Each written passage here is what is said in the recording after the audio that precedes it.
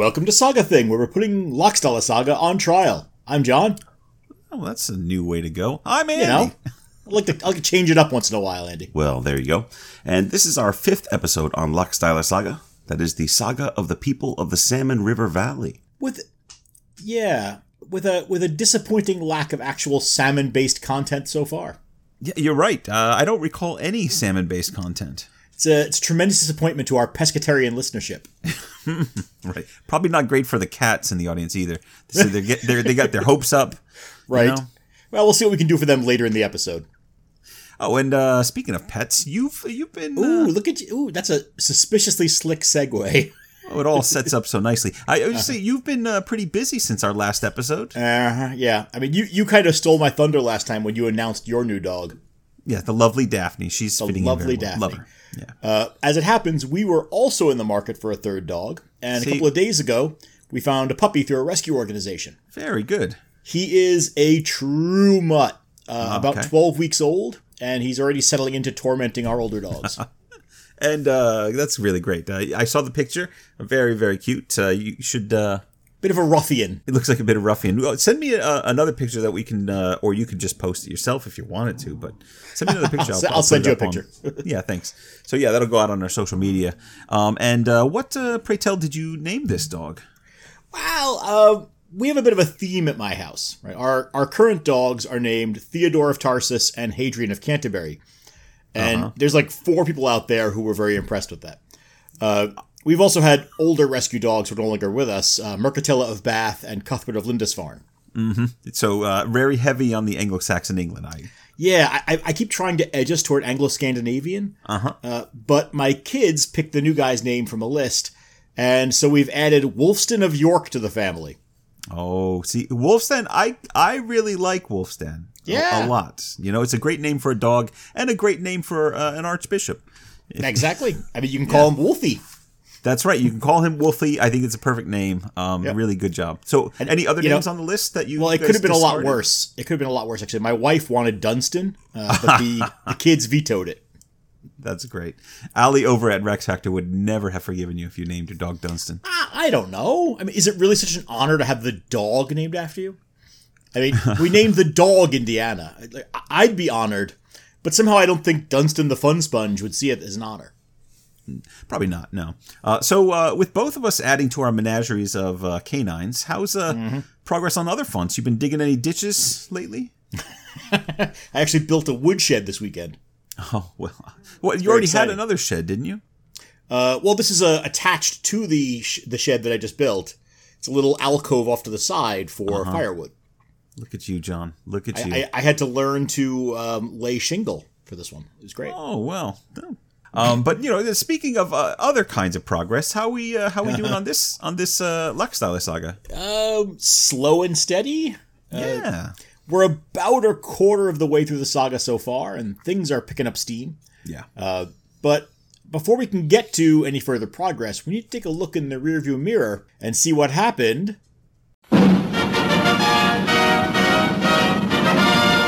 Last time on Saga Thing. Olaf Peacock, the son of Hosgood the chieftain and Melkorka the Irish princess turned slave, developed into a fine young man, and a real dreamboat to boot. When a Norwegian anchor clanker called Orn arrived, Melkorka set her sights on sending her boy to meet his grandfather in Ireland. Lacking the funds to pay for the trip herself, she got hitched to her amorous neighbour, Thorbjorn Pockmarked. And while the newlyweds set about making little baby Lambi, Olaf Peacock set sail for Ireland by way of Norway. There he met King Harold Greycloak and his dear old mum, the lovely Queen Gunhild. Drawn in by Olaf's natural charms and good looks, Gunhild agreed to foot the bill for his trip to Ireland. Olaf and company received a hostile welcome from some opportunistic Irish locals, but thanks to Olaf's dashing figure and bold speech, they got out of the scrape with relative ease. Soon enough, Olaf was meeting his mother's elderly foster mother, slapping backs with Grandpa Merkjotun, and receiving the keys to the kingdom. By spring, he's been offered a cushy gig as heir to the Irish throne. Olaf wisely rejected the crown and set sail for Iceland by way of Norway. Of course! Is there any other way? Well, you could go north and a little west. Back home in Iceland, Olaf peacocks around in his fancy new duds. With his royal Irish ancestry firmly established, Olaf is the apple of Daddy's eye, and Hoskold wants to strike while the iron's hot to find his boy a good match. After some awkward negotiations, Olaf ties the knot with none other than Thorgerd, daughter of the famous warrior poet Egil Skallagrimsson. But such a powerful couple attracts jealousy and rivalries. We join them now as they settle into a new life together in the Salmon River Valley and try to negotiate the pitfalls in politics and family ties. Can Olaf and Thorgerd succeed when so many want to see them fail? Find out this time in Laxdala Saga, chapters 24 to 31.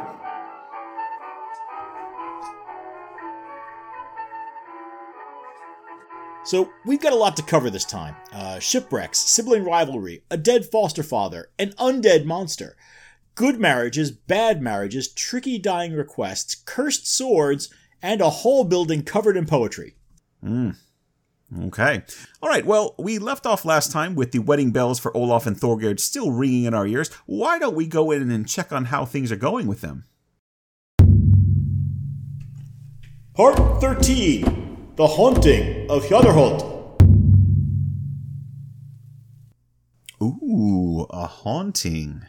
Will the ghost seal be making another appearance? Maybe? Sadly, no. Well, that's probably for the best. Yeah, probably. Now, you may be wondering, what's Hjardarholt? And where's Hjardarholt? No, I'm not wondering at all. I know exactly where it is. There's even a nice little wooden cross church on the site now. I know that you know where it is, Map Boy. We haven't mentioned Hjardarholt on the podcast because the site hasn't been settled in the text yet. That's true. We should tell the story of how it settled because it's pretty impressive and a little strange. Yeah, as we discussed at the end of our last episode, Olaf Peacock and his wife Thorgerd took over Godestadr the spring before Thord Godi passed away. They lived there for a time and did actually really well for themselves. They turned Godestadr into one of the most impressive farms in the valley. Mm-hmm. And along the way, they had a daughter, who, by the way, they named Thurid, and she'll pop up again near the end of the episode. Yeah, and I'll mention it here because it will be relevant later, though not for a few episodes. But Olaf and Thorgerd have a large enough farm to support more than just their immediate family. Among their servants are two brothers, both of them called An, and another man named Bainir. Okay, well, a couple of comments we have to get to here. First of all, two brothers, both named An. Yeah. What's up with that? Yeah, I mean, it's an odd and unimaginative choice by their parents for sure, but they are distinguished by their nicknames, so that's helpful. Nicknames are very useful that way. Yeah. One is called Aun the White, and the other is called Aun the Black. Again, not terribly imaginative, but at least we can tell which is which. Presumably they were color-coded as children. My second comment is about Bainir. Okay. I just wanted to say, Bainir, it's kind of an interesting name for a servant. Oh, why is that?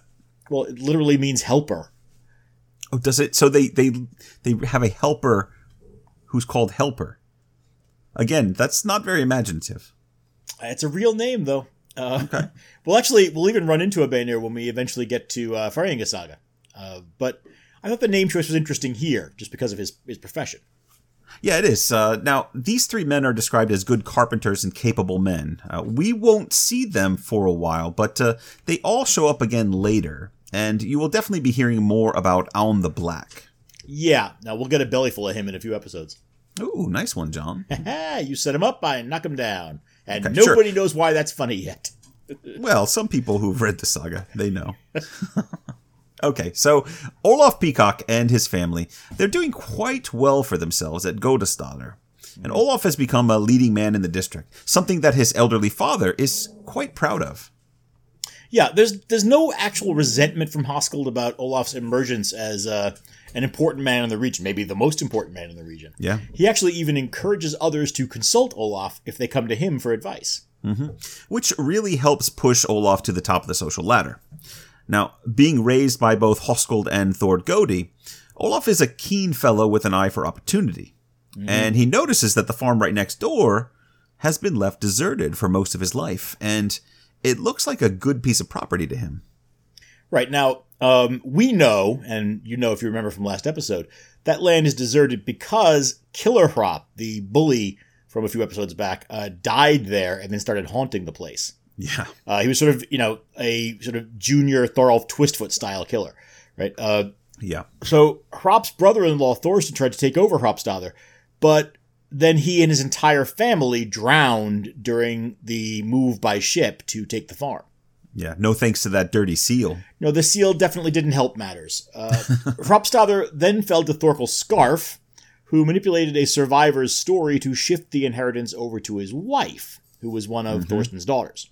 Yeah, it's all very complicated, but the short of it is that Thorkel Scarf, he didn't really use the property because Killer Hrop's Revenant continued to appear and make things difficult for anyone who settled on Hropstadr. Right, and because of that, Olaf Peacock is able to buy the property on the cheap for only 3 marks of silver, which is far, far below its real value. Yeah, I really like this part because it was a nice insight into early Icelandic real estate. The saga tells us that the property was valued for its vast stretches of prime pasture lands, access to salmon fishing and seal hunting, and it even had a woodland nearby. Yep, there you go, our first reference to salmon. All Knew it right. would come in eventually. Hey, honey, this property's got everything we're looking for. Look at all this land and a salmon river right here. We could raise a family here. Get out. That's a lovely place, but I don't think it's good for us. Bye. Something like that. Yeah. Yeah. But that doesn't bother Olaf none. He buys the property from Thorkel Scarf and builds a new house in a clearing using the wood from the forest. Yeah, and because Olaf doesn't exactly take the subtle route in anything, his moving day is a real spectacle. Yeah. He sends a message ahead He sends a message ahead of time to his father, asking that Hoskuld stand outside at his own house at Hoskildstadr, so that he can watch them pass by in the morning on the way to their new home. Hoskuld agrees, and what he sees is an ostentatious parade of wealth that only Olaf Peacock would even consider. Yeah. As the saga says, and we're going to use the Kniva Kunz translation as usual, Olaf then organized a procession. The men at the front drove the sheep, which were the most difficult to handle. Next came the milking ewes and cattle from the home pastures, followed by steers, calves, and heifers, with the pack horses bringing up the rear. The members of the household were placed at close intervals to keep the livestock from straying off course. Those at the front had reached the new farm, when Olaf himself rode out of the yard at Godstadr. The line stretched unbroken between the two properties. See, that's a hell of a parade. And if you're wondering, this line of livestock would have stretched roughly 3 miles, give or take. Yeah. That's the distance between the two properties. Incredible. Thanks, map boy! My pleasure. Off to solve another problem using cartography! Well, okay, 3 miles is a lot of livestock. It is, and it's enough to impress Hoskuld, that's for sure. He stands proudly at his own farm, the farm that he had inherited from his own father, Dalekol, and he watches this entire procession. And he remarks to his wife, Jorun, "Unless I guess wrongly, things will turn out very well for that boy, and his name will be remembered for a long time after we're gone." And let's remember the relationship here. Jorun agrees with him, sort of. And she says, with his wealth, the slave woman's son should be able to make a name for himself. Yeah. Jorun never really warmed to the idea of Melkorka and Olaf, did she? No. Yeah, I can't blame her. No, I mean, Jorun's comment here is it's a nice reminder from the author about Hoskuld's betrayal of his marriage and its effect on his relationship with his wife. Yeah, absolutely. And from the perspective of Hoskuld and Olaf, though, it all turned out perfectly. But I do love that the author never lets the male perspective stand alone and unchecked in this narrative. It's one of the nice touches that really sets this saga apart from so many of the other stories we've covered in the podcast. Right? Yeah. I know we keep harping on this, but it really is sort of one of the defining characteristics of this saga. Right? While the women usually have a role to play in most sagas, they typically play that role in relative silence or behind the scenes. Yeah, unless they're acting as instigators or motivators for male violence. Right. But in Laxdala Saga, we encounter women with opinions, real voices, right? Women who affect the world around them. Yeah. Just think of all the strong women we've encountered so far in this saga. Auth the Deep-Minded, Melkorka, Jorun, Thorgerd Aelsdalder, the ex-wife of Thord Godi even.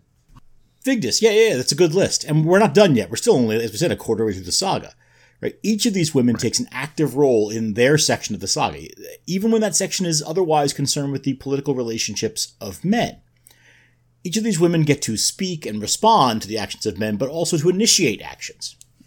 Yeah, and in doing so, they participate in the shaping of events. I think all of that is very refreshing. It's one of the reasons that we love this saga. Well, and as we said, we're just getting started. Right? As the saga progresses, we'll see this interest in female experience develop in some interesting ways.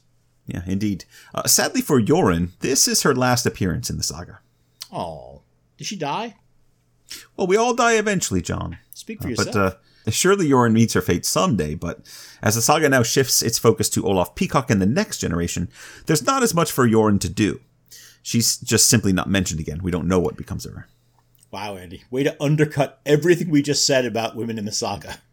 I mean, it does kind of, but there are plenty of other women left to fill the void left by Yoren Bjarnadottir.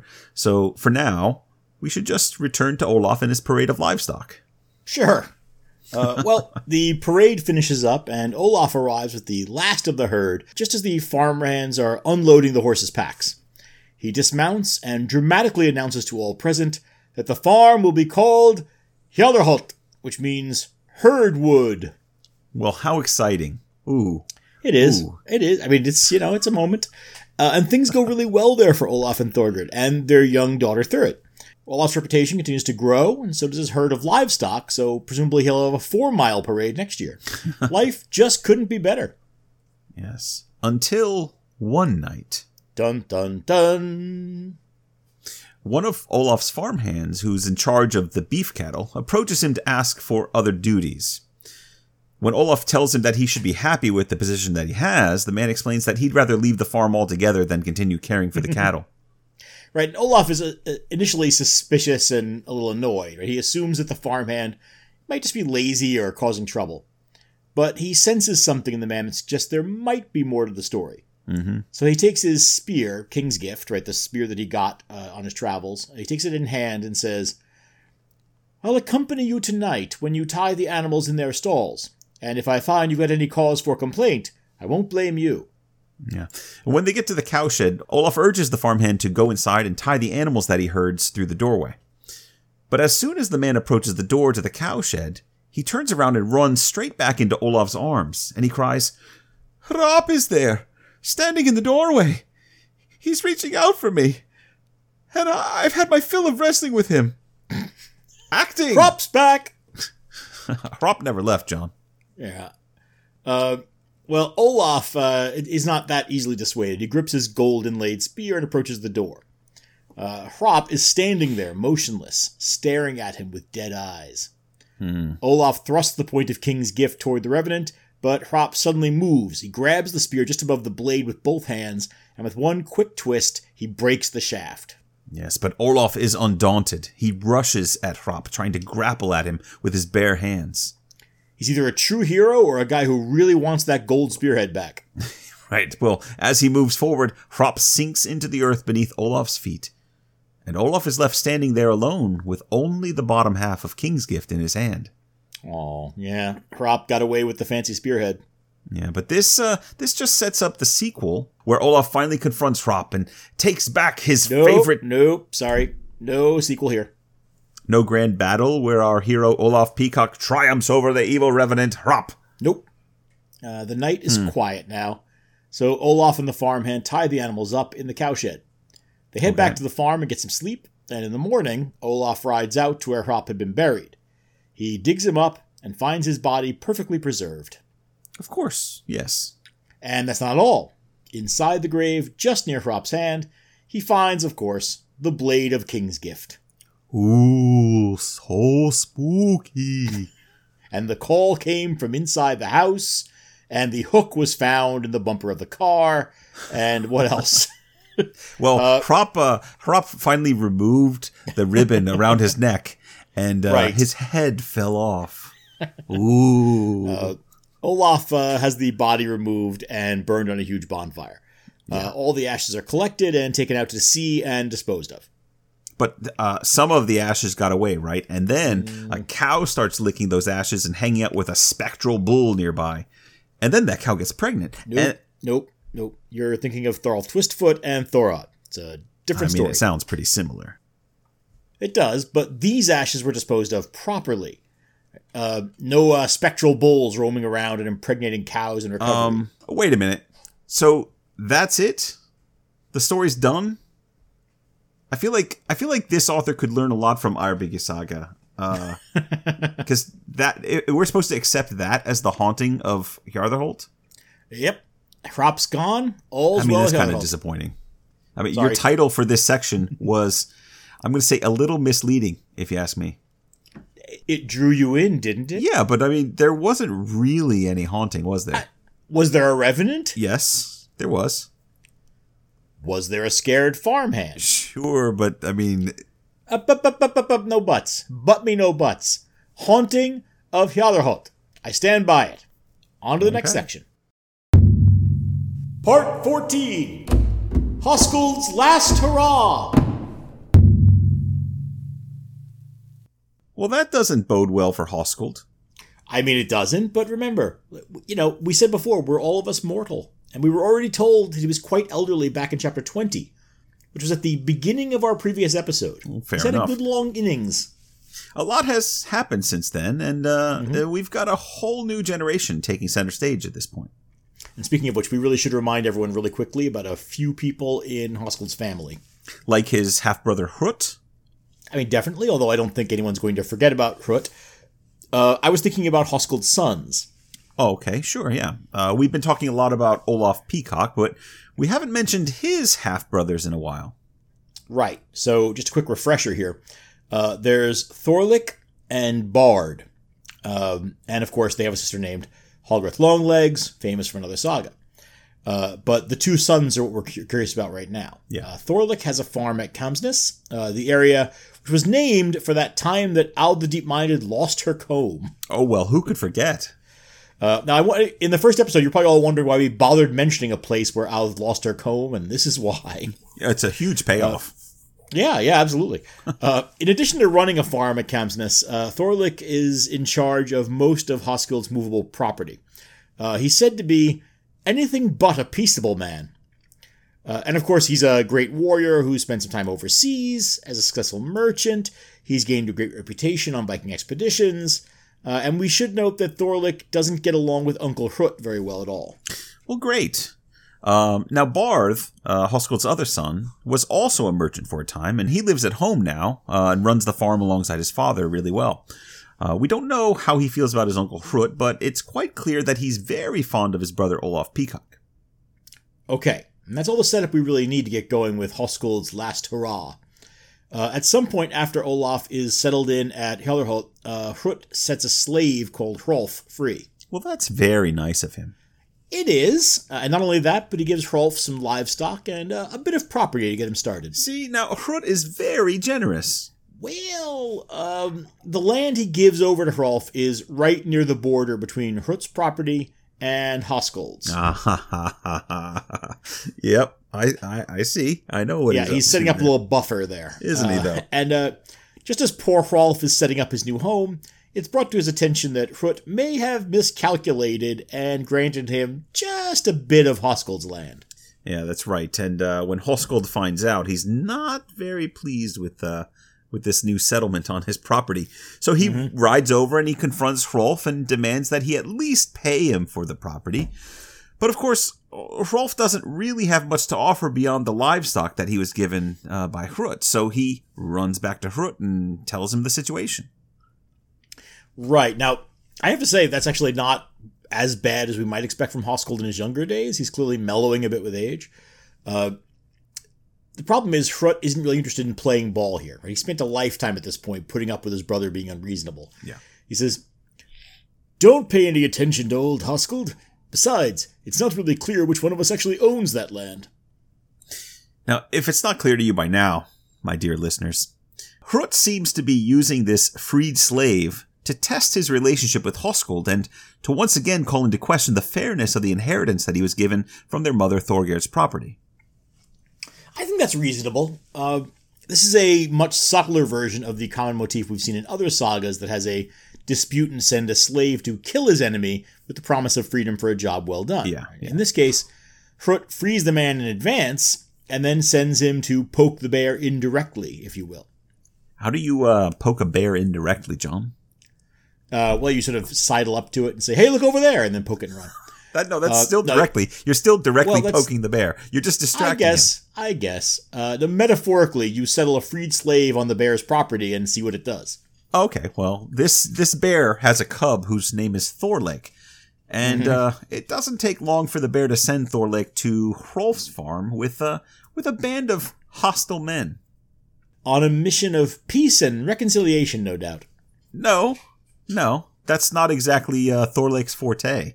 No. Remember, both times that we're introduced to Thorlake in the saga, we're told that he's irascible and one hell of a warrior.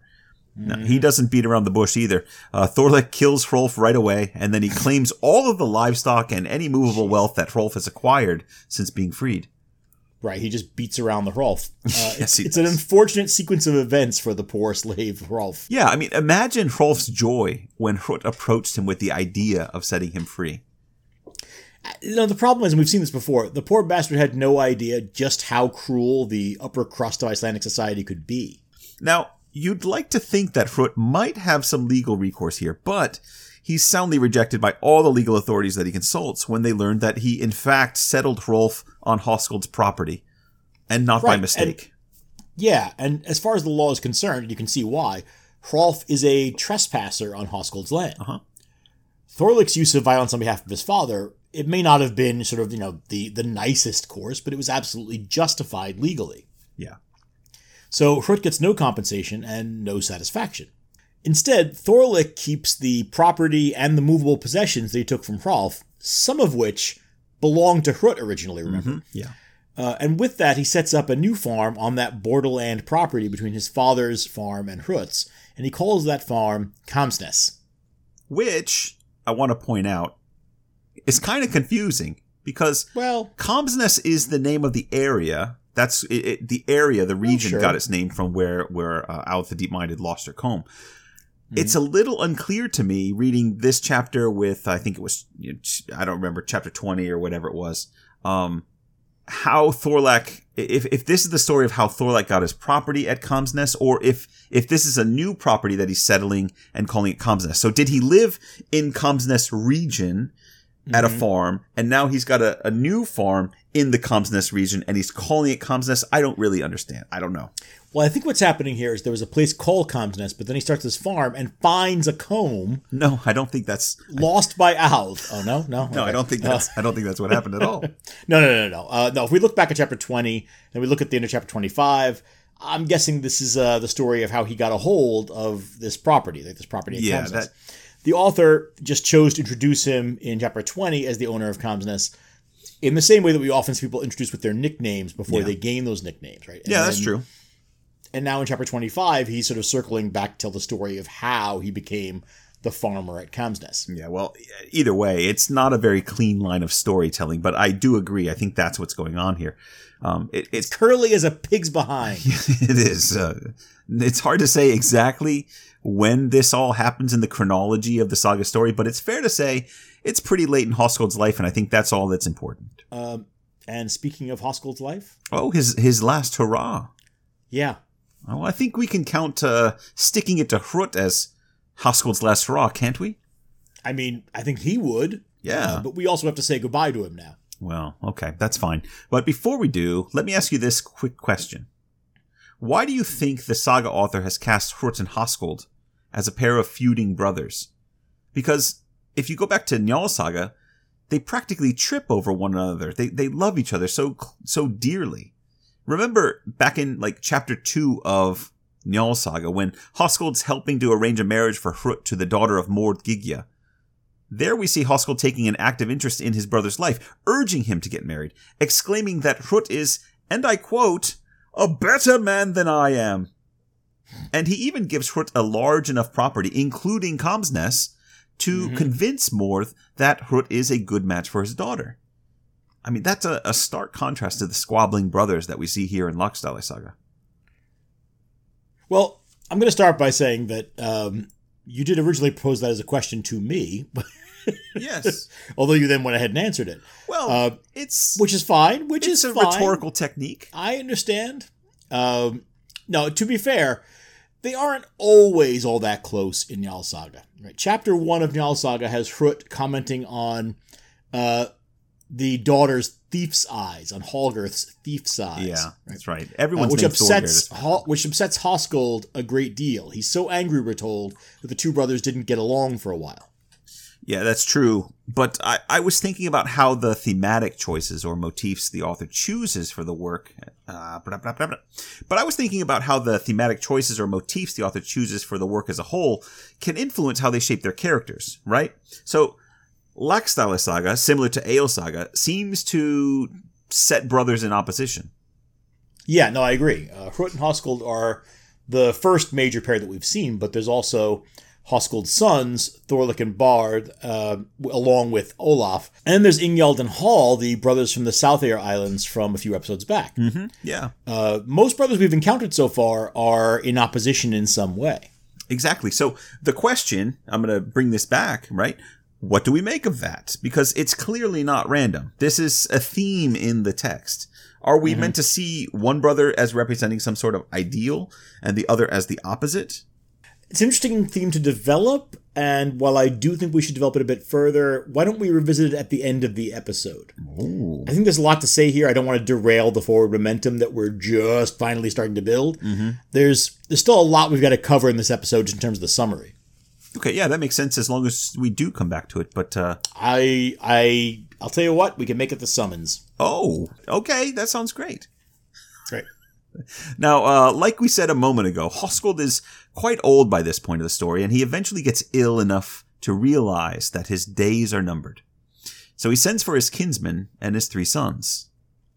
Well, what about Holgerth Longlegs and his other daughters? You know as well as I do that this saga doesn't care about Hoskuld's daughters.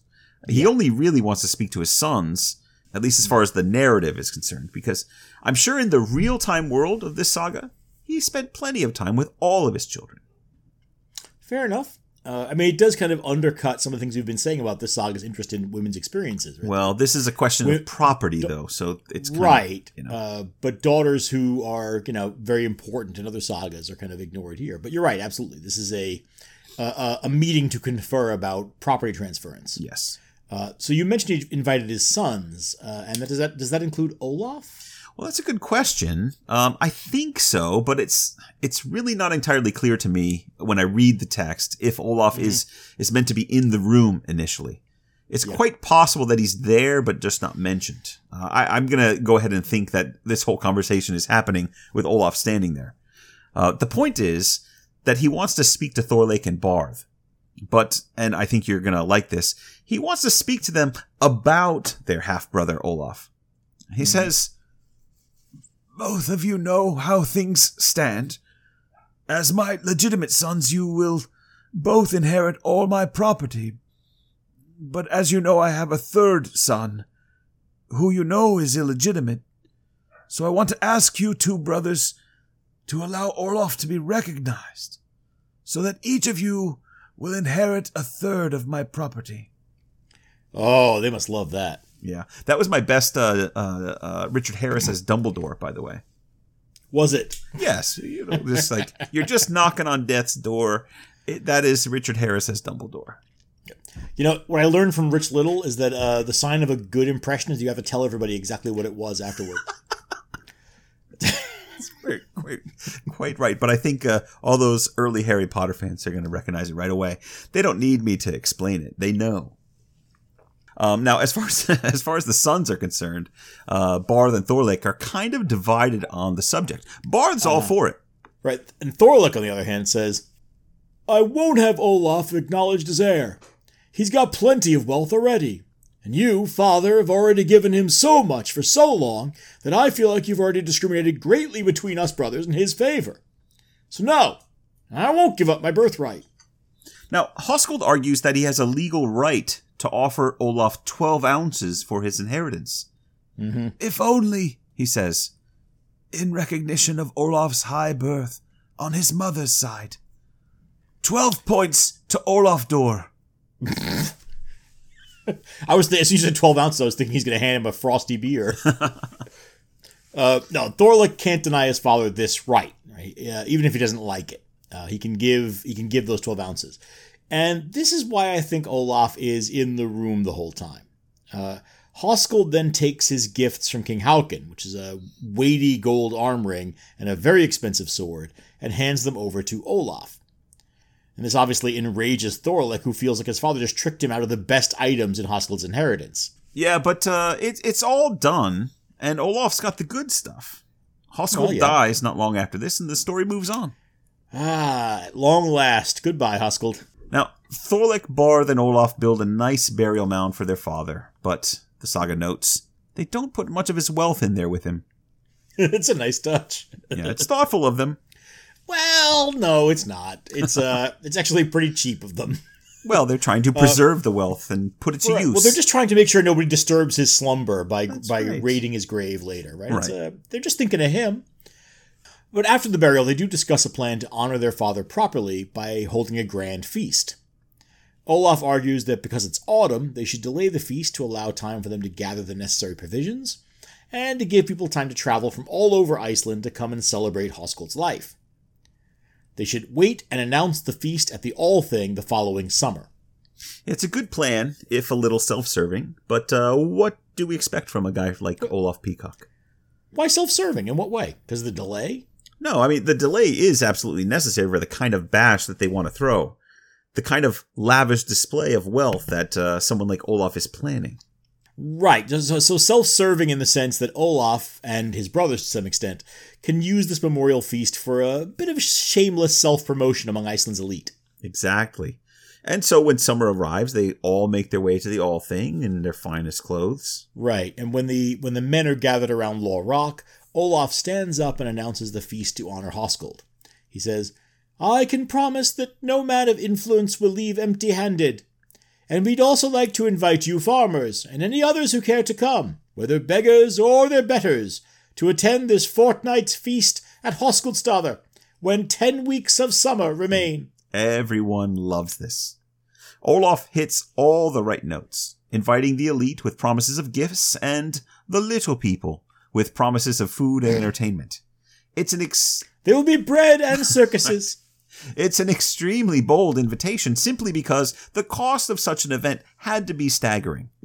But the brothers have agreed to pay for it in equal shares, and they've had almost a year to prepare this thing, so should be pretty good. Yeah, okay, they've had a year, but Bard and Thorlek didn't exactly agree to a memorial feast of quite this scale. Didn't. When Olaf returns to the booth to share the good news with them that he just invited the entire island to the funeral, they're a little pale and a little put off. They did not expect to have to feed most of Iceland at the party. Well, Olaf's gonna Olaf, you know? And because he's Olaf, he contributes more than his share to the cost and the preparations for the feast. It's all part of his plan. And when the time arrives, the people start coming in droves. And the saga says most of the prominent people who had promised to come attended the feast. There were so many people that most reports put the figure at over 1,000 guests. It was the second largest feast ever held in Iceland, the largest being the memorial feast held by the Hjaltarsons in memory of their father, which was attended by over 1,400 people. So it's quite the to-do. And it goes over very well. Unfortunately, we don't get any more detail than that. I would really like to know. We did that episode not too long ago on drinking. It's a great opportunity here in Iceland. I would love to know what was served, what was drunk, right? What entertainment or games were on offer. The saga author skips over all of that. It's sad but true. Whatever happened at Hoskuld's memorial feast stayed at Hoskuld's memorial feast. Yes, sir. Now we do know that everyone had a good time, and all the important guests left with nice parting gifts as Olaf had promised. Presumably the less important guests got to file past while Olaf handed out packages to all of his rich friends. They left with bellies full and hearts gladdened. There you go. I think that's more than enough. There you go. With their gladdened hearts. And of course the gift of not having to carry all those heavy gifts. What would I do with a sword? I'm a farmer. Right. Maybe a nice pair of shoes to get me home. Now, while the three brothers all receive praise and credit for the lavish feast and gifts, Olaf, of course, is singled out as the mastermind. Which, as I've been suggesting, is all part of the plan. Olaf not only takes the lead in planning this whole thing, announcing it, hosting the feast, he also pays an equal share of the cost, if not more, with his brothers. So, if there was ever any doubt in anyone's mind on Olaf's status as Hoskold's son and true heir, well, this feast leaves little doubt. So, what you're suggesting is that Olaf is wandering around at this feast and saying, we spared no expense. I mean, of course, I paid a little bit more than my brothers, but we spared no expense for this event. By the way, have you... All three of us, although me more than them. Right. Yeah. Have you seen my parade of livestock? It stretches miles. Miles, I tell you. I'm working on a 5-mile parade for next year. Now, you would think that this whole thing might rub Thorlik the wrong way, but Olaf is also paying attention and working that angle. Right? Near the end of the party, he approaches Thorlik and does his best to smooth over any resentments that may linger between them. He says, "I wish we could do better in the future, brother. I would like to make it up to you by fostering your son, Bolli. As you know, he who raises the child of another is always considered the lesser of the two." Well, this is a very public declaration of affection, but also of Olaf's place in the hierarchy of the family. It's a good move on Olaf's part, and it pleases Thorlik. Right. And of course, the only reason that any of us know this whole the lesser of the two thing is because it was already established with Thord Godi in the previous generation. Right. This is a saga author who knows what he's about. Now, at this point, Bolli, the young son of Thorlik, moves from his father's house. Right, goes home from the feast with his uncle, and any tension between Thorlik and Olaf is resolved for now. And all of Iceland now recognizes what a great man Olaf Peacock, son of Hoskold and Melkorka, the Irish princess, what a great man he truly is. And, of course, with throwing such a massive party, it's a heck of a last hurrah for Hoskold. Part 15. Laxdala Saga, The Next Generation. All right, John. You know how saga authors like to interrupt the ongoing story to introduce new characters? Yep. Well, that's where we're at when we hit chapter 28. Actually, I feel like chapters 28 to 31 are kind of a liminal space for the saga, where the author's inserting stories and information that don't quite fit into the chronology of the saga neatly. But whatever the case, the saga pauses here to acknowledge the expanding families of our main characters. Now, we already know that Olaf and Thorgerd have a daughter named Thorid, and they've been fostering Bolli, the son of Olaf's brother Thorlik. Right. And Thorid will feature heavily in this next section, and even if we haven't drawn much attention to Bolli yet, keep him in mind. He's going to become a major player in this saga. And speaking of major players, Olaf and Thorgerd have more children. The first and most important for this saga is their son Kjartan. He's named for his grandfather Murkjartan of Ireland. Right. It's they want to make sure that everybody remembers that there's a bit of royal blood flowing through the veins of this family. Yeah, absolutely. Kjartan is about the same age as Bolli, and so they grow up together at Hjarðarholt. And according to the saga, Kjartan is the most handsome man in Iceland. Yeah, and not just in Iceland at the time he lived. It says he was the most handsome man ever born in Iceland. Yes, and we are given a rather lengthy description of him, just to give us a sense of what it means to be the handsomest man in all of Iceland's history. It says, "He had a broad face and regular features, the most beautiful eyes and a fair complexion. His hair was thick and shiny as silk, and it fell in waves. He was a big, strong man, much like his grandfather, Egil or Thorolf. No man cut a better figure than Kjartan, and people were always struck by his appearance when they saw him. He was a better fighter than most, skilled with his hands, and a top swimmer. And though he was superior to other men in all skills, he was the humblest of men, and so popular that every child loved him. He also had a generous and cheerful disposition." Yeah, that's a lot. I think it's the longest description we've seen of a character in the sagas. I might be wrong, but it's long. It's up there with Gunnar Hamundersson's initial description. Yes, exactly. And it's similar in many ways. I was thinking the same thing. And throwing in that top swimmer thing is also part of it, right? That's an unusual characteristic for an Icelandic man in the 10th century. Yeah. And so it's always a worthy note when they have that ability. Yeah. And when you put a description like this in, whether it's for Gunnar or now for Kjartan, the idea is to draw the reader's attention, right? It announces Kjartan's arrival in the saga. Yeah. Right? It's you're grabbing the reader by the lapels, like, hey, this guy's going to be important. Right, and this is also the moment that Bolli gets his description, linking him to Kjartan in the mind of the reader. That's important. Yeah. Bolli grows into a large man. The poor guy. The saga says he was best at all skills and other accomplishments. After Kjartan, of course. Of course, right. So his description and accolades are correspondingly a little bit less vivid, but the list is still lengthy. He's strong. He's handsome, he's a good fighter, he's got excellent manners, and he likes to wear fine clothes. Yeah, so the point of all of this is that the saga wants us to recognize Kjartan and Bolli as foster brothers, as excellent and handsome men, and as good friends. They're a pair. That's right. But like you said, this is just the introduction to the characters.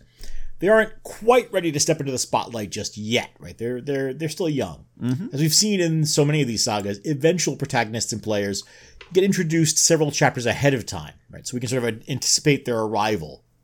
In this case, we're meeting the next generation as the previous generation begins settling down and establishing themselves. Yeah, I think that's exactly what's going on here. Now, we've skipped over Olaf and Thorgeir's other children, but they are mentioned here as well. In addition to Thurid, Bolli, and Kjartan, there's Steinthor, Halldor, Helgi, and Hoskuld. They also have daughters, but only two more are mentioned here. That's Bergthora and Thorbjörg. Right, and the sons will play a role in this saga, but these daughters are only referenced for the purposes of establishing family connections, I think. Yeah. When the saga first introduces these extra two daughters, we might not recognize them. But a few chapters on, we find out that Thorbjörg is a good-looking, heavy-set woman known as Thorbjörg the Stout. Oh, see, I remember that name. We've seen Thorbjörg the Stout a few times, right? Where do I remember her from, John? Now, if I know you know, but if you're asking, you clearly don't remember her. She's the savior of Grettir Asmundarson in one of the interpolations of Fosbroda Saga and in Grettir Saga as well. That's right. See, I know from the paragraph about her in Laxdale Saga that she is the wife of Vermund the Slender, one of the more powerful Goðar in Eyrbyggja Saga. I just couldn't recall where we ran into her as an active player because she's not in Eyrbyggja Saga. Right. I mean, you're probably thinking of Grettir's Saga, right? This, she saves Grettir from the farmers who've captured him, from her farmers who've captured him.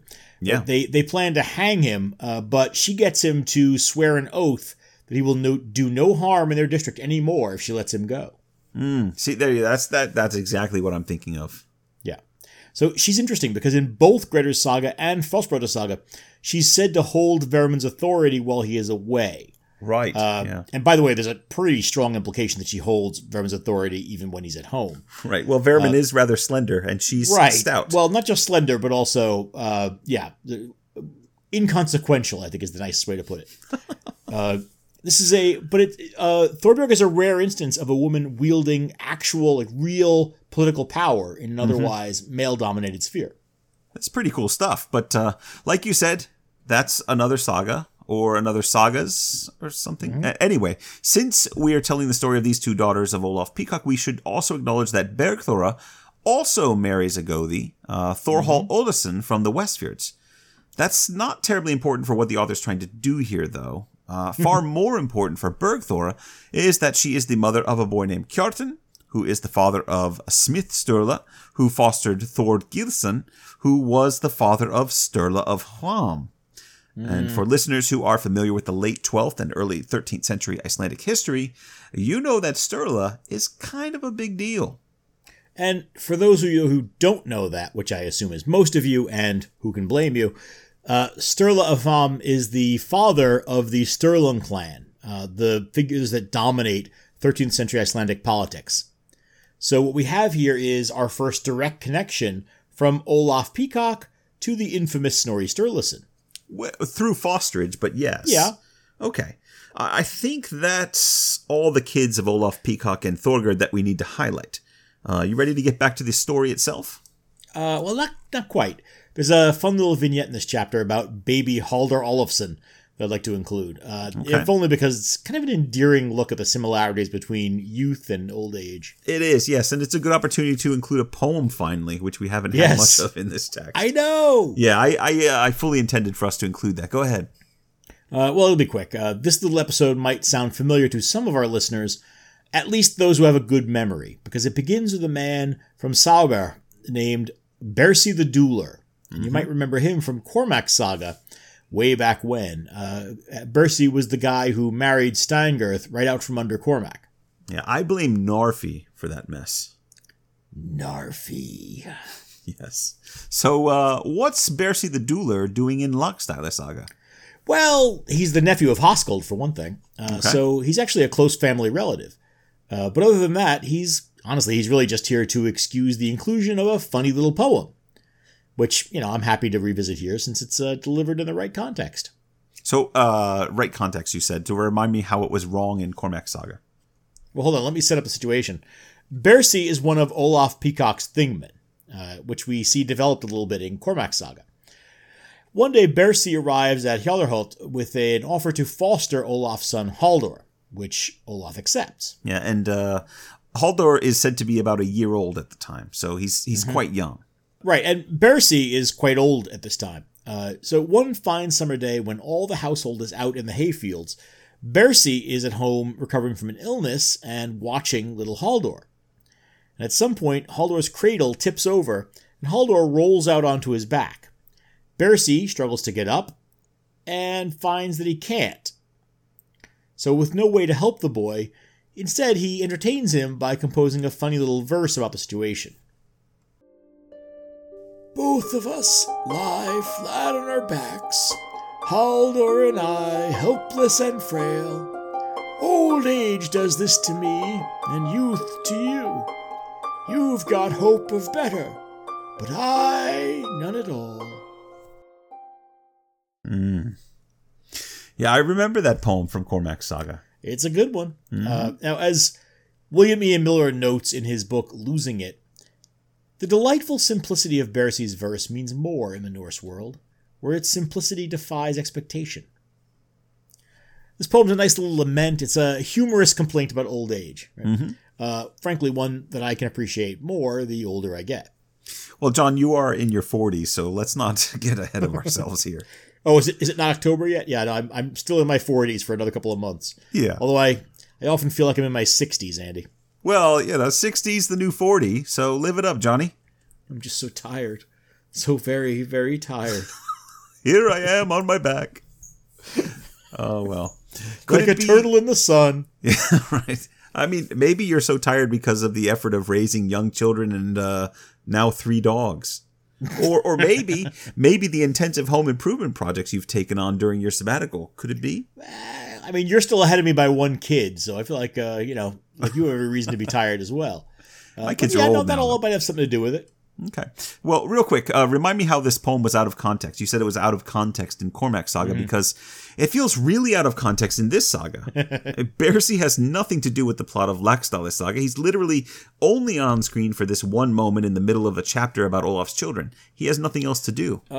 You and I are such different generations. On screen, not on stage. Well, at least it's a chapter about Olaf's children, right? That's something. It opens the door just a crack to cram the story in with some kind of narrative relevance. In Cormac's saga, you might remember, we do have Bersi arriving begrudgingly at old age.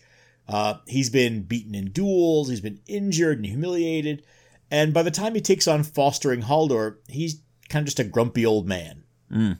Speaking of humiliated, doesn't he get one of his buttocks slopped off or at least cut very badly in one of the duels? Yeah, I think he does. Yeah, so all of that sounds appropriate for the tone of the poem complaining about being old and unable to move. So what's the problem there? Well, the problem is that it's inserted into a conversation Bersi has with Halldor. Okay. So in Cormac's saga, not only is Halldor old enough to have a chat with his foster father about old age and the trouble Vali's been causing, Halldor's old enough to get involved in the feud and kill Vali. I believe the saga says he was 12 at the time. All right, so while you were talking, I grabbed my copy of the Saga of the Warrior Poets, and I found the page with the poem. Let me just read to you what I wrote in the margin next to it. It says, from Laxdæla Saga, why is Halldor a 12-year-old here? This verse doesn't work. Great minds. No, there you go. But at least it kind of works in Laxdæla Saga as a sort of a part of the story about Olaf's children. So there you go. There you go. Let's get back to Olaf now. Part 16. Timber!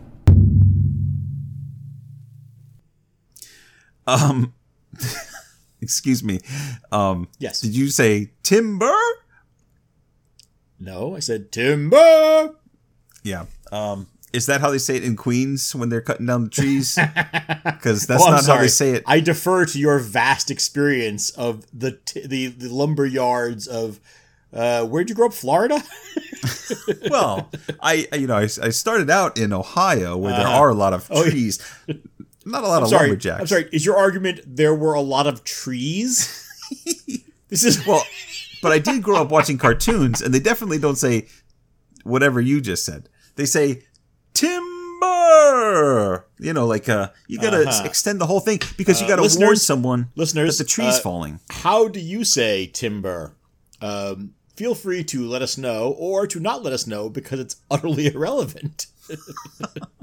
But we're going to let the kid from Ohio and the kid from Queens let this lie because neither one of us knows what the heck we're talking about. Well, I do because I watch cartoons and I know exactly how they say timber. Wow. Okay? All right. Sure. So I understand your title. Yeah. I see what you're doing because Olaf needs lumber for... He needs timber, Andy. He needs timber. I really don't like the way you say that. It's throwing me off completely. So Olaf needs some timber for a pretty large scale and expensive project that he's got in mind. Mm-hmm. The only problem is that Iceland simply doesn't have that kind of timber that Olaf needs for the project. And so, like his father before him a few episodes back, Olaf set sail for Norway on a home improvement trip. It's a narrowly missing IKEA, which just aim for Sweden. It's right there. Well, it would take so long to put together. I mean, no, that's a fair point. And this is a rush job. He's got to get it done quick. So he lands in Norway, in Hordaland, near the property of a man called Geirmund Thunder, a wealthy man with some influence and a reputation for being a great Viking. He's one of those retired Vikings who, settle down to serve as a follower of a wealthy aristocrat. In this case, it's Earl Haakon Sigurdsson, who essentially ruled Norway for most of the late 10th century. Yeah, now, Geirmund is also known as a troublemaker, so keep that in mind for a little bit later. For now, just know that Geirmund welcomes Olaf and his crew into the district for the winter. He supports them and provides them with food and shelter and entertainment. It's a great time. And when spring comes... Olaf explains he's in Norway to secure a load of the best building timber available. Now, which of course leads us to wonder what exactly they did for small talk for the first 3 or 4 months before he got around to mentioning his reason for being there. Yes, so it's a long time to keep it close to the vest that you're there to buy trees. Yeah. So Geirmund says that Earl Haakon has the best forest around, and he assures Olaf that a man of his outstanding reputation will be well received at court, which... I think gets to the heart of what this section is really about. I mean, what the section's really about is getting quality lumber at reasonable prices, Andy. That's true. But we'll circle back to your point. Okay. When Olaf arrives at Haakon's court to request permission to cut the timber he needs, Earl Haakon announces proudly, "It's an honor for me to fill your ship with wood from my forest, Olaf. It's not every day that we receive guests like you from Iceland." And then he gives Olaf an axe inlaid with gold, presumably for felling trees, and the promise of his friendship. You're going to take the axe he's given you that's inlaid with gold and you're going to cut trees down with it? I mean, you could cut off the heads of a couple of oxen with it, but I've seen that happen before. It doesn't end well. So, all right. So here's what I'm thinking. All of this is pretty consistent with the saga author's agenda, or at least his interests so far. Or her interests, depending on who wrote it. Right. Let's look at Earl Haakon's words again. That's Earl Haukon, the de facto ruler of Norway. He says it's an honor for him to fill Olaf's ship with expensive timber. It's his honor. Why? And what does he mean by, it's not every day that we receive guests like you from Iceland? I'm going to assume it means that he's used to seeing filthy farmers and backwater hosers coming in from the hinterlands. Hosers. Isn't that the standard Norwegian attitude toward Icelanders in the sagas? Sure. But this trip to fetch lumber, it's yet another excuse for the author to highlight Olaf's nobility, right? Not only is he the son of Hoskuld and the grandson of an Irish king, he's also recognized here by Norwegian royalty as a worthy member of the aristocracy. He's deserving of the status that he holds in Iceland. And he's deserving of the authority that he wields because he is an aristocrat. Right. And we are straining credulity at this point in the saga, right? The idea that a Norwegian king would be, or Norwegian earl, would be quite this fawning over some Icelandic kid who shows up and asks for trees. Let me give you some wood. Right. Oh, allow me to fill your ship with my wood, sir. Yeah. Well, I mean, Olaf gets off the ship and Geirmund's like, oh, I've heard of you. You're the famous Olaf Peacock. And then the Earl is doing the same kind of thing. It's pretty This saga is heavily invested in establishing the idea of an Icelandic aristocracy, right? We've seen this throughout. And it doesn't always mean, by the way, that the Norwegian aristocracy doesn't look down on them. But it doesn't happen here. Now we might see the interest in noble lineage, which we saw starting with Alv the Deep-Minded and all those marriages she arranged, right? Securing the family status across Northern Europe. Or we can look at her descendants here, love of fine clothes and lavish displays of wealth and huge buildings. What we're seeing is a line of people who are meant to be identified as being, different from the average Icelander. The Bjorn Lunchpail, who wanders around Iceland. Bjorn Driftwood different collector. in ways that we're meant to admire. Yes, definitely. And all of that runs quite contrary to the typical view of Icelanders in the sagas that positions them as proud and capable and independent people living in a commonwealth ruled by the law of the people. That's not to say that there isn't a fascination with Scandinavian royalty in the rest of the sagas, but I think there's a really clear line of delineation between the Icelander and his supposed betters back in Norway and Denmark in most of the sagas that we've read. That's not really the case here in Laxdæla saga, at least not so far. This one is a really marked contrast from what we've seen in Egil saga. Right. I don't want to dwell on it too much. We're not even halfway through the saga. I'm just suggesting this is one of those things that we want to keep an eye on and see where it goes. Yeah, fair enough. I mean, we might speculate about the difference between writing a saga in the decades before capitulation in Norway and the decades after it. But that's a conversation we can revisit at the end, maybe in the last episode or in the judgment section even. Yeah, if we remember to. Who knows when that would be, but yeah. Only the Norns, Andy, only the Norns know. Now, Olaf is quite pleased with the load of timber loaded onto his ship, but that's not all that Olaf finds loaded into the ship. He arrives to find that Geirmund Thunder is also on board, and he's packed all of his movable property on there as well. Which is a lot of property. It's a lot of property, and Olaf is not pleased, to say the least. He says, "You'd not be doing any traveling aboard my ship if I'd known of your plans earlier. Especially since I suspect it would be better if some people in Iceland never laid eyes on you. But, since you're here, I can hardly run you off like some stray dog." Yeah, and so Geirmund rides home to Iceland with Olaf and settles down for a time at his home in Hjarðarholt. Yeah, and at this point the saga reveals exactly what Olaf had been planning for all that timber. I'm going to just read directly from the saga for a second. That summer, Olaf had a fire hall built at Hjarðarholt, which was larger and grander than men had ever seen before. On the wood of the gables and the rafters, ornamental tales were carved. 'Twas so well crafted that it was thought more ornamental without the tapestries than with them.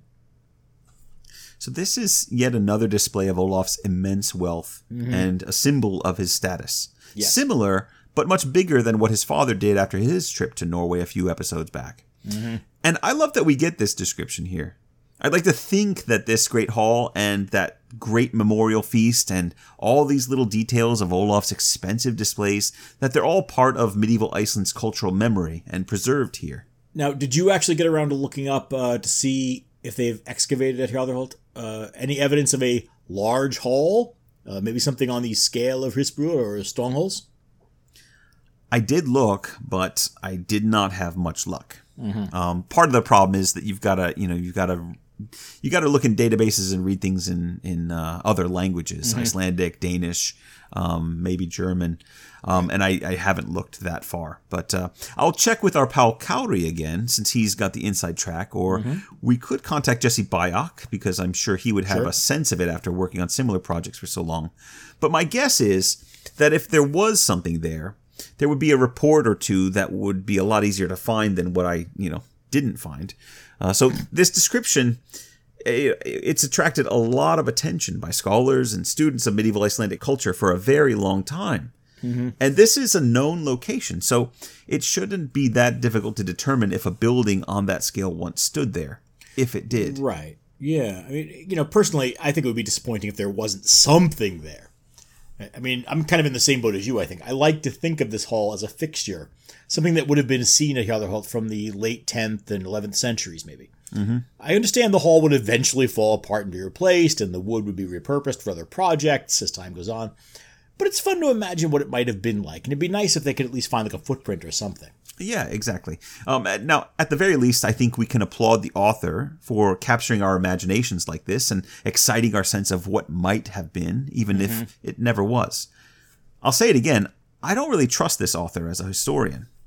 Which, I'm going to be fair here, not a shock given the obvious influences of the Romance tradition on this saga. It's not meant to be history. Right. Well, and what he's really describing is, a hall covered in fancy graffiti. So I guess maybe it isn't as outlandish as we're making it sound. A hall covered in beautiful carvings. Right. Fancy graffiti. Okay, if that's what I don't know if you're familiar with the work of Banksy or Keith Haring, but, graffiti can be quite fancy. It can, but it's not carvings in wood. Those are stencils. Fair. Stencils? Stencils, sir? Don't paint Keith Haring with Banksy's brush. Thank you very much. Well, you mentioned Banksy, so that's where I went. But speaking of romance, were we talking about drag us romance? back to what we said. Geirmund, our old friend Geirmund Thunder, who's helped himself to a place in Olaf's ship and now in Olaf's home, is sweet on Olaf's daughter, Thurid. This guy, he doesn't let up. Yeah, he's it's a what about Bob situation. He's not in Iceland for very long before he's approaching Olaf with a proposal. Out of curiosity, what's the connection to What About Bob? Oh, that he involves himself in the guy's life and just kind of becomes this annoying figure that he can't get rid of. I got you. Okay, yes, that's true. That works. Olaf doesn't exactly see this as a great match. He knows Geirmund too well by now to want to have him as a son-in-law, and I think he's right. Yeah. But Geirmund, unsurprisingly, given what we've seen so far, doesn't take no for an answer. He's rejected by Olaf, but then he approaches Thorgerd and offers her money if she supports the proposal. That's a dirty trick. Well, Thorgerd looks at the large sum being offered and quickly promises to help, which she does. Come on, Thorgerd. Where's your father's heart? ale. It's not like you're hurting for cash. I know. Well, like ale, she sees the glint of gold and she's thinking... That's fair. Yep, she comes by it honestly. Yeah, it's probably my gold. I think that should be in my pocket. Yeah. So before long, Geirmund and Thurid are married. Their wedding's held in the great hall that's built by Olaf and probably his carpenters and maybe some other helpers and carvers. Graffiti The saga artists, tells whatnot. us... Yes. Now, the saga tells us that among the many, many people who attended this wedding was a poet named Ulf Uggason. And Ulf was so inspired by the tales carved on the wood, the graffiti, if you will, the fancy graffiti, that he composed a poem called Húsdrápa. Everyone at the wedding was impressed. They were treated well by their host. It's another great Olaf Peacock party. It's good stuff. I mean, he's a man who knows how to throw a shindig. Yes, he does. Now, that poem, Húsdrápa, by Ulf Uggason, is a significant source of Old Norse mythology, actually. The infamous Snorri Sturluson claims that he's using it as a source in the Skaldskaparmal section of the Prose Edda. You can actually pick up your own copy and flip back to the index, and you'll find a lot of entries under the name Ulf Uggason. And each entry is an excerpt from the poem, which was supposedly composed at this wedding of Geirmund and Thurid. Yeah. Now, the excerpts provide a range of quick glimpses into some familiar moments from Norse mythology, including references to Thor's fishing trip and the death of Balder. Now, of course, Snorri never really explains why he's chosen to cite Ulf so frequently. He provides no background on the poet or the composition of the poem. It's just one of the primary sources that he seems to be using for the Skaldskaparmal. So, it's impossible to verify the Laxdæla saga author's claim that it was inspired by Olaf Peacock's Hall. But based on no evidence whatsoever, I like to think that it was, simply because it's nice to think that. I hope that's all right with you. I mean, look, you can do whatever you want to do. In this case, however, I'm actually right there with you. And good. as long as we're edging out on this very thin branch, I'm going to take our flight of fancy one step further. What if, and this is pretty far out, but what if Thord Menace was involved in the construction of the hall? Oh, well, if we're on flights of fancy, I'm going to buy a ticket. I'm going to go with you. Hello. And you know what, John? You're not the first one to suggest that. I'm not? No. While researching this hall, I ran into a dissertation by Eric Scheide from UC Berkeley back in 2015 called Crafting Words and Wood, Myth, Carving, and Husdrapa. Really? I read through quite a bit of it yesterday, and I sent you a copy. He speculates that Thord Menace would have had the reputation and the skill to carve the hall in the time frame suggested in the saga, and Thord Menace would have been in his, I think he calculates that he would have been in his 40s at that time and still alive. Scheide also has a pretty interesting discussion of Olaf's trip to Norway, where he went, what he might have seen on his travels to inspire his concept of what a grand hall of a true Scandinavian aristocrat might look like. All right, I'm going to have to look at this. You sent this to me? I did. Excellent. I mean, I can see how Thord Menace might find time to carve a hall in between dodging attempted assassinations by small groups of armed men. But well, remember, he's older. This is after that. Right. Well, now the saga doesn't say anything about it, but Jarl Hauken, who we met back in Norway, was a follower of the old gods. Yeah. It would make sense if his halls and temples as well would have featured carvings from Norse mythology. Right. So, if Olaf is imitating the aristocracy of Norway, right, it makes sense that he would be reflecting that style. It's a very cool idea. It is. So, all right. Olaf's got a great hall and a happy family, more or less, and Thurid's about to start a new life with Geirmund. Things are going great. Well, not exactly. No. We've got one more section to cover, and let's see where this Thurid-Geirmund relationship ends up. Part 17. Breaking up is hard to do. So, as the title there implies, Thurid and Geirmund do not live happily ever after. Yeah, Olaf was, he was quite right about not trusting Geirmund. After about 3 years, Geirmund suddenly declares he intends to leave Iceland. That doesn't sound so bad. I'm sure Thurid and their daughter Groa will love Norway, right? I mean, it's a beautiful place. No. First of all, we should mention they do have a daughter named Groa. But True. Geirmund doesn't plan to take them. He's going to leave them alone in Iceland for an unknown length of time with no obvious means of support. And when Thurid runs home to tell her father, Olaf turns to his wife Thorgerd and says, Well, Thorgerd. Is your Geirmund as generous now as he was in that autumn when he asked for your daughter's hand? He just couldn't help himself. I know. And you know what? I don't blame him. It's a terrible situation that could easily have been avoided. Well, I mean, Olaf does step in. He does his best to resolve the conflict between Geirmund and Thurid, noting that Groa, who's still an infant, is too young to travel anyway. So, and he no doubt promises to provide for his daughter and granddaughter while Geirmund is away.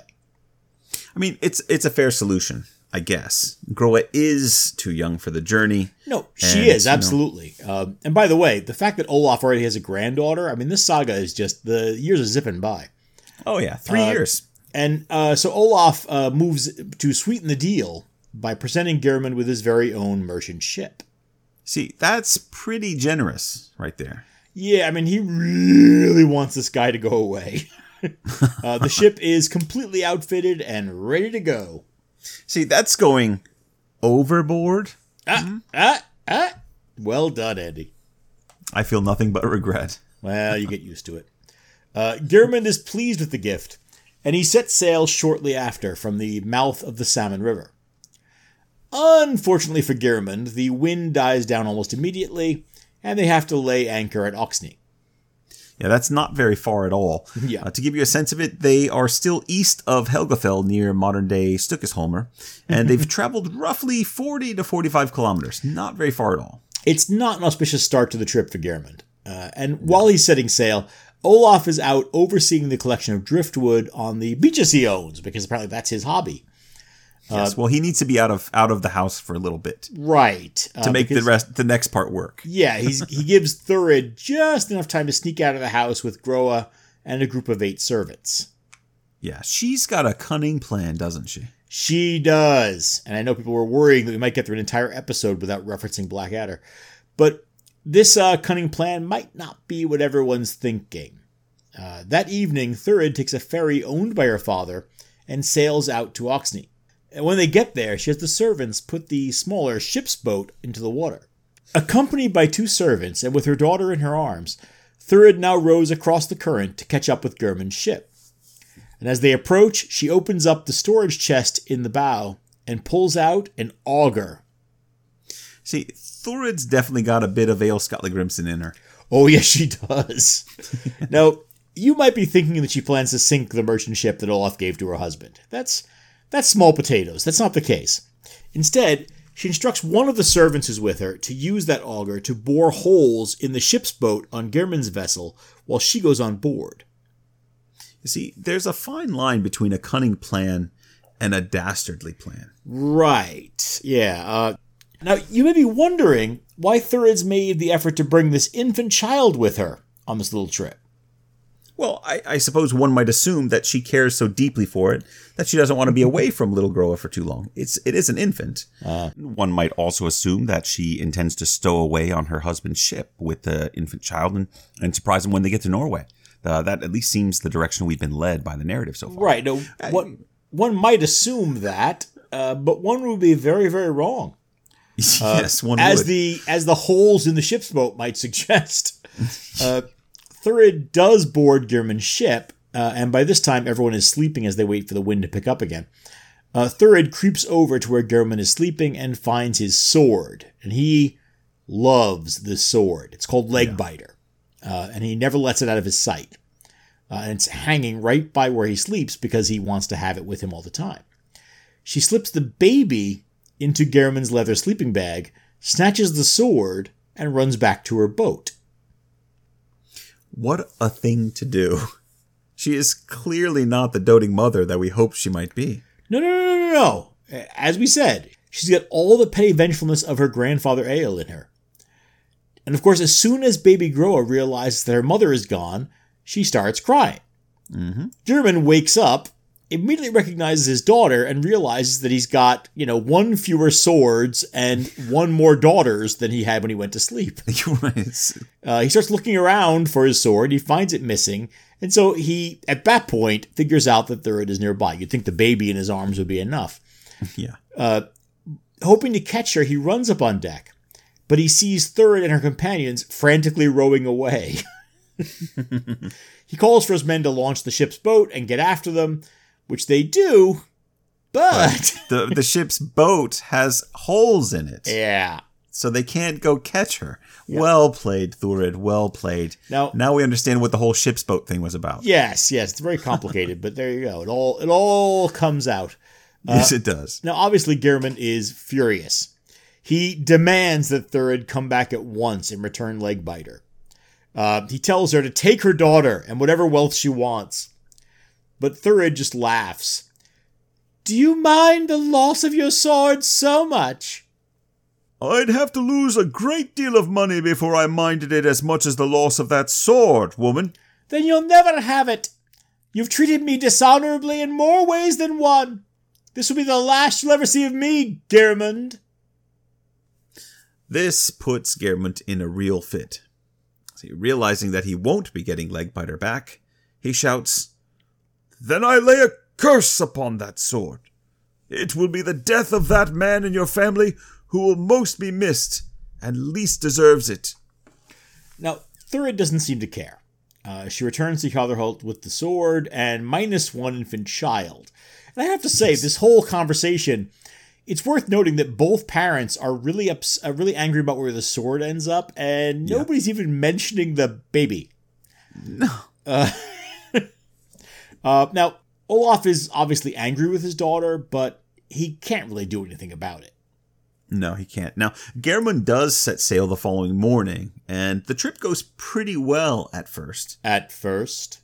Unfortunately, the ship runs aground as they approach Stouth in Norway, and everyone aboard is drowned. Oh. It is a sad ending to the story of Geirmund, and a tragically short life for little Groa. Well, this suddenly took a turn. I mean, we've been screwing around here, but that's quite sad. It's really awful. It's really a shame that she had to be brought into this. It is. And the saga author doesn't mention, Groa died in the... But right. Groa was definitely on board. There's no way she wasn't. Yep. So she goes down with the ship. It's very sad. But tell me, John, in terms of our narrative, what did Thurid do with Legbiter? Oh, Legbiter. Well, she gives it to her foster brother, Bolli Thorliksson. And boom. Yep. A major plot point is now set in motion. But we're going to have to wait to see how it all comes together. For now, I think we can draw this section of the saga to a close. Sure. But that doesn't mean we're quite done yet. Because I believe I hear a summons from slightly more than arrow shot away from my front door. Well, that's confiscation courts. I know. Summons to the All-Thing! Hoskuld Dalakolson and Hrut Hildolfsson! Ooh, 2 people at once. We're summoning multiple people at a time now. This is interesting. Yeah, this time we are. I follow my muse wherever she lead me. Okay, so we are calling on Hoskuld and Hrut. This is the sibling rivalry thing we were talking about. Yeah, sort of. I was actually... What I wanted to talk about is the sibling dynamic of personality binaries in the early part of this saga. Okay. But that was kind of a mouthful for a summons. So I'm going with Hoskuld and Hrut, since they're the initial example of the trope. So this is another thinly veiled digression into some other topic about the sagas, using some poor sap from Laxdala saga as your Trojan horse. Clever, John. Very Silence, clever. Laucohen. Yes, this is sort of about sibling rivalry, but it's All right. more about something we touched on in the last episode's summons. The repeated binary of 2 siblings, usually brothers, who represent 2 different personality types. Yeah, that's what we were talking about earlier in this episode. We said we were going to do this now, and now we're doing it. And you're trying to make it sound smarter than what it was. Well, I know I'm trying to, and I'll worry about narrowing it down to a specific point in a few minutes. Okay, so let's start with Hoskuld and Hrut. We've already established some of their personality differences. Hoskuld's limited interpersonal skills versus Hrut's popularity is one example.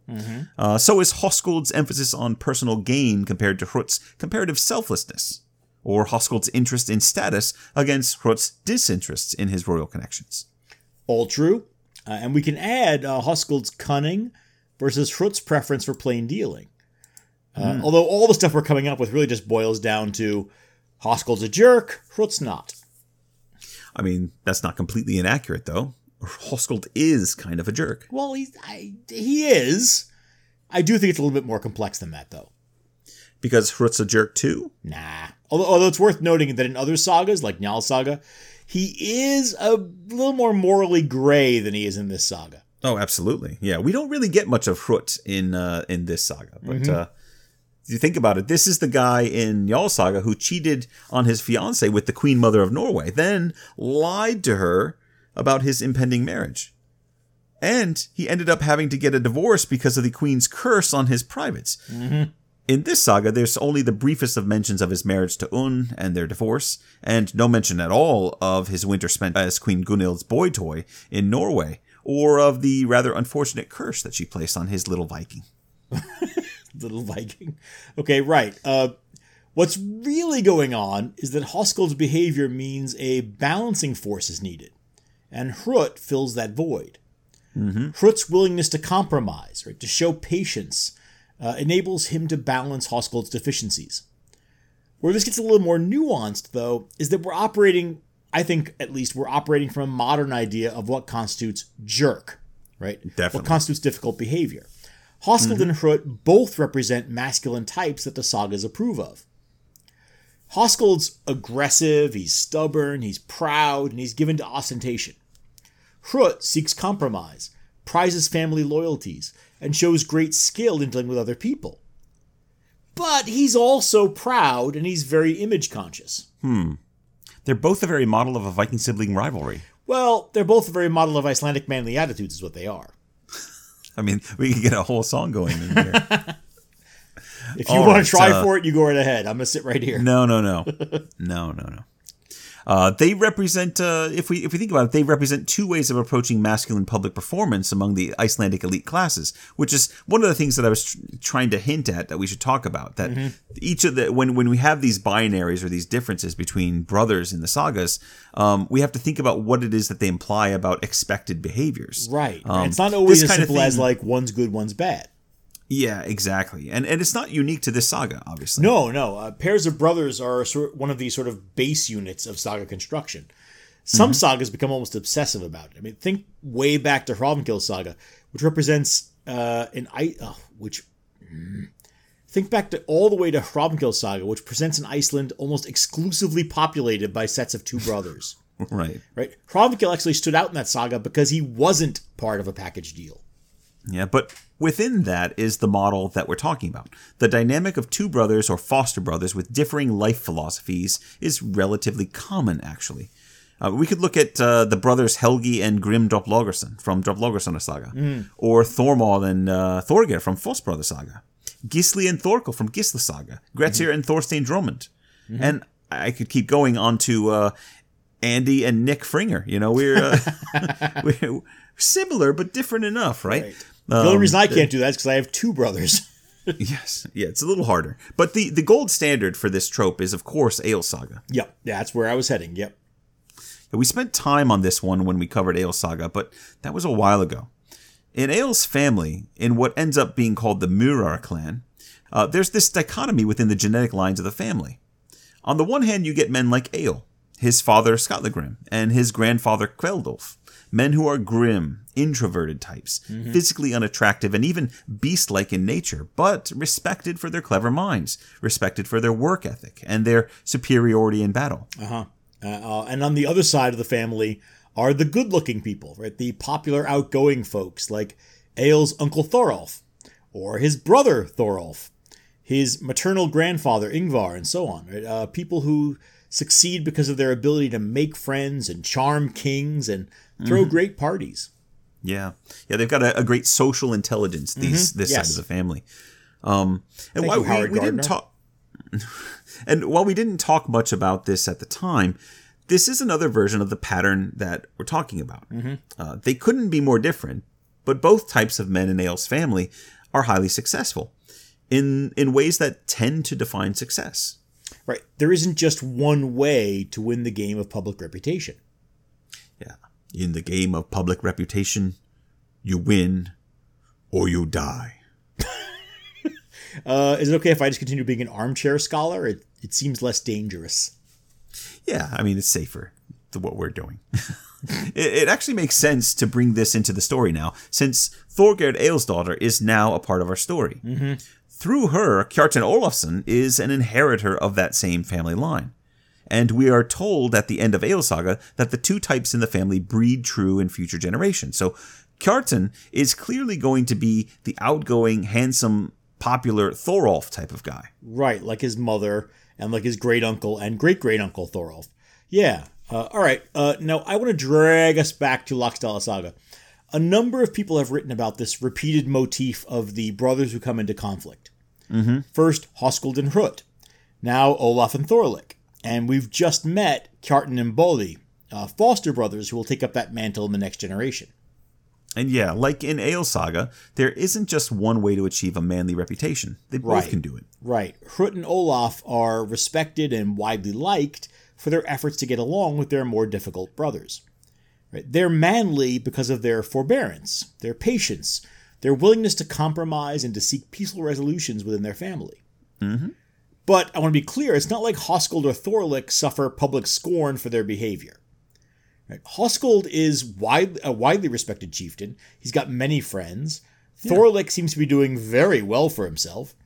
They achieve manly repute by elbowing their way through life, asserting themselves, using stubbornness as a crowbar to get what and where they want.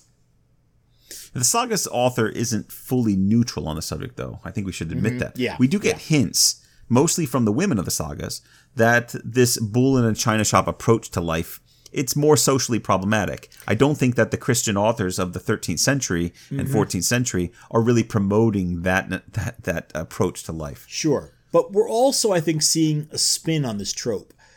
The pair of brothers package is just one way to present and contrast two different ways of being perceived as significant. Mm-hmm. Now, I mean, we're calling it manly reputation because we're talking about brothers. But in Laxdala and in some other sagas, honestly, we do see women taking sides in this same contrast. Right? Think of Alv of Mavatlith in Erbitja Saga, right? Whose hand is severed when she tries to break up a fight and then tries to hide the injury in the name of maintaining the peace. Mm-hmm. Right? That's admirable, right? That behavior is admirable. Or Alv the Deep-Minded in this saga, right? Who rises to prominence by creating social ties, by weaving those families together, participating in the culture of generosity and gift exchange. Or Jorun, Hoskuld's wife, who encourages a peaceful reconciliation between Hoskuld and Hrut, when Hoskuld would rather follow his usual instinct for tone-deaf violence. And Yes. On the other side, we have examples like Thorgerd, Yeah. or Gudrun Olswifsdottir in The Next Generation. We're going to meet her finally in the next episode. She engages in the same stubborn pursuit of status through aggression and counter-aggression that defines so many men's interactions in the saga. Yeah, and this is the thing, women are often not talked about that way, though, because I think quite a few scholars slip into this differentiating terminology when talking about men and women in the sagas, even when the behaviors aren't very different. Men are talked about as being peaceful or violent because their peacefulness or violence is expressed directly. Through picking up an axe and lopping off their opponent's limbs. Mm-hmm. Or choosing not to. Sure, yeah. But women generally use their connections, their families, to express their preference for peaceful resolution or blood vengeance. Their motives aren't much different. The results aren't much different. But scholars often slip into terms like instigators or counselors of violence when it comes to women.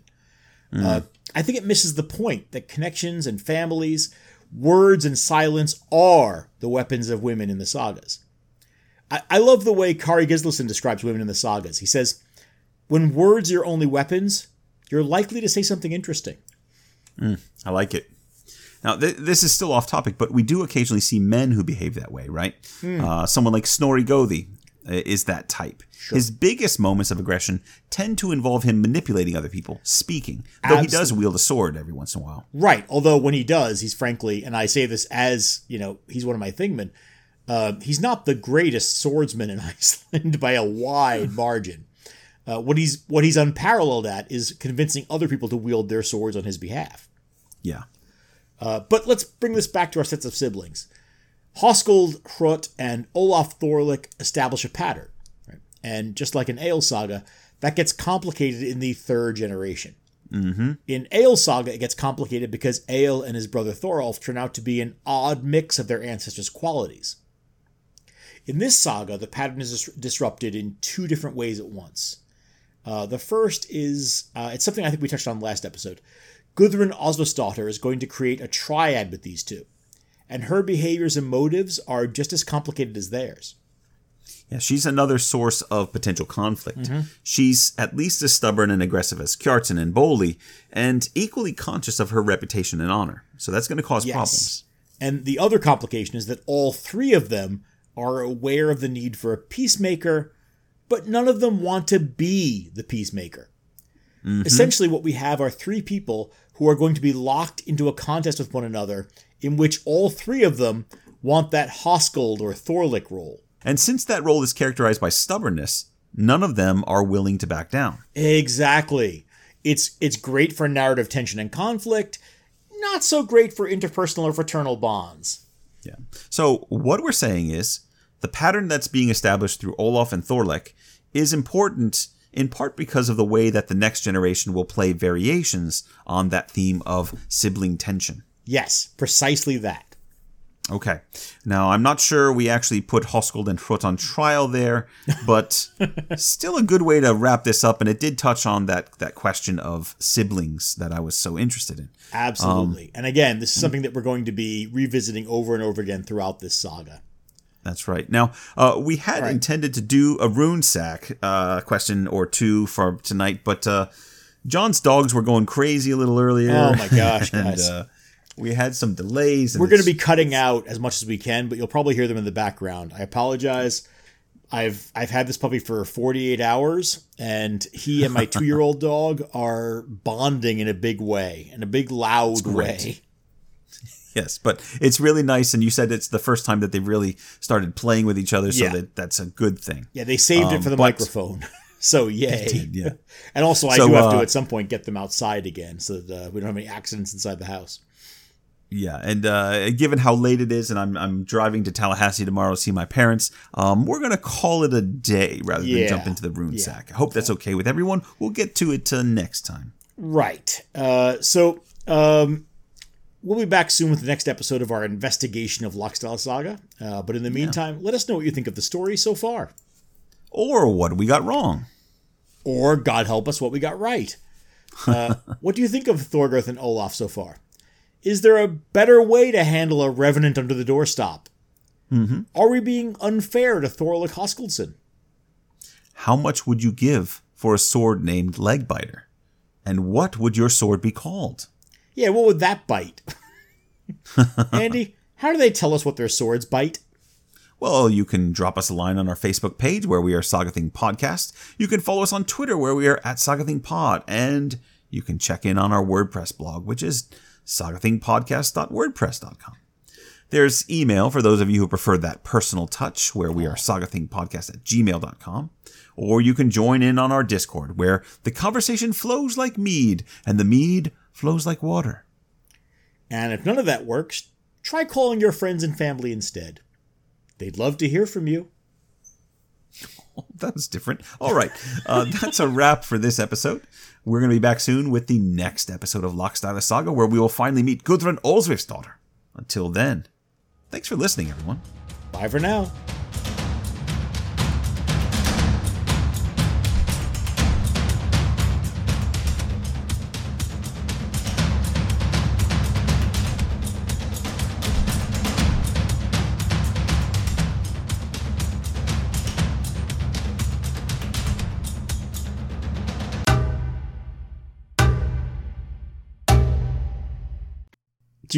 Do you know one of my favorite jokes of all time? No. Is that, there's this woman in Galilee who's being attacked by a mob. She's a prostitute. As she's being attacked by the mob, she covers herself because they're throwing rocks at her, and she's sort of being beaten. She's sort of very, very vulnerable in that moment. And Christ jumps out of the crowd and stands in front of her and yells, "Let he who is without sin cast the first stone." And as he finishes speaking, a stone wings over his shoulder and nails the woman in the head. And he turns to the crowd and says, "Mom!" That's one of your favorite jokes? Yes. I was raised Catholic, for God's sake. It's a very funny Catholic joke. Okay. Well, thank you for sharing. Come on, Mom! The hell with you.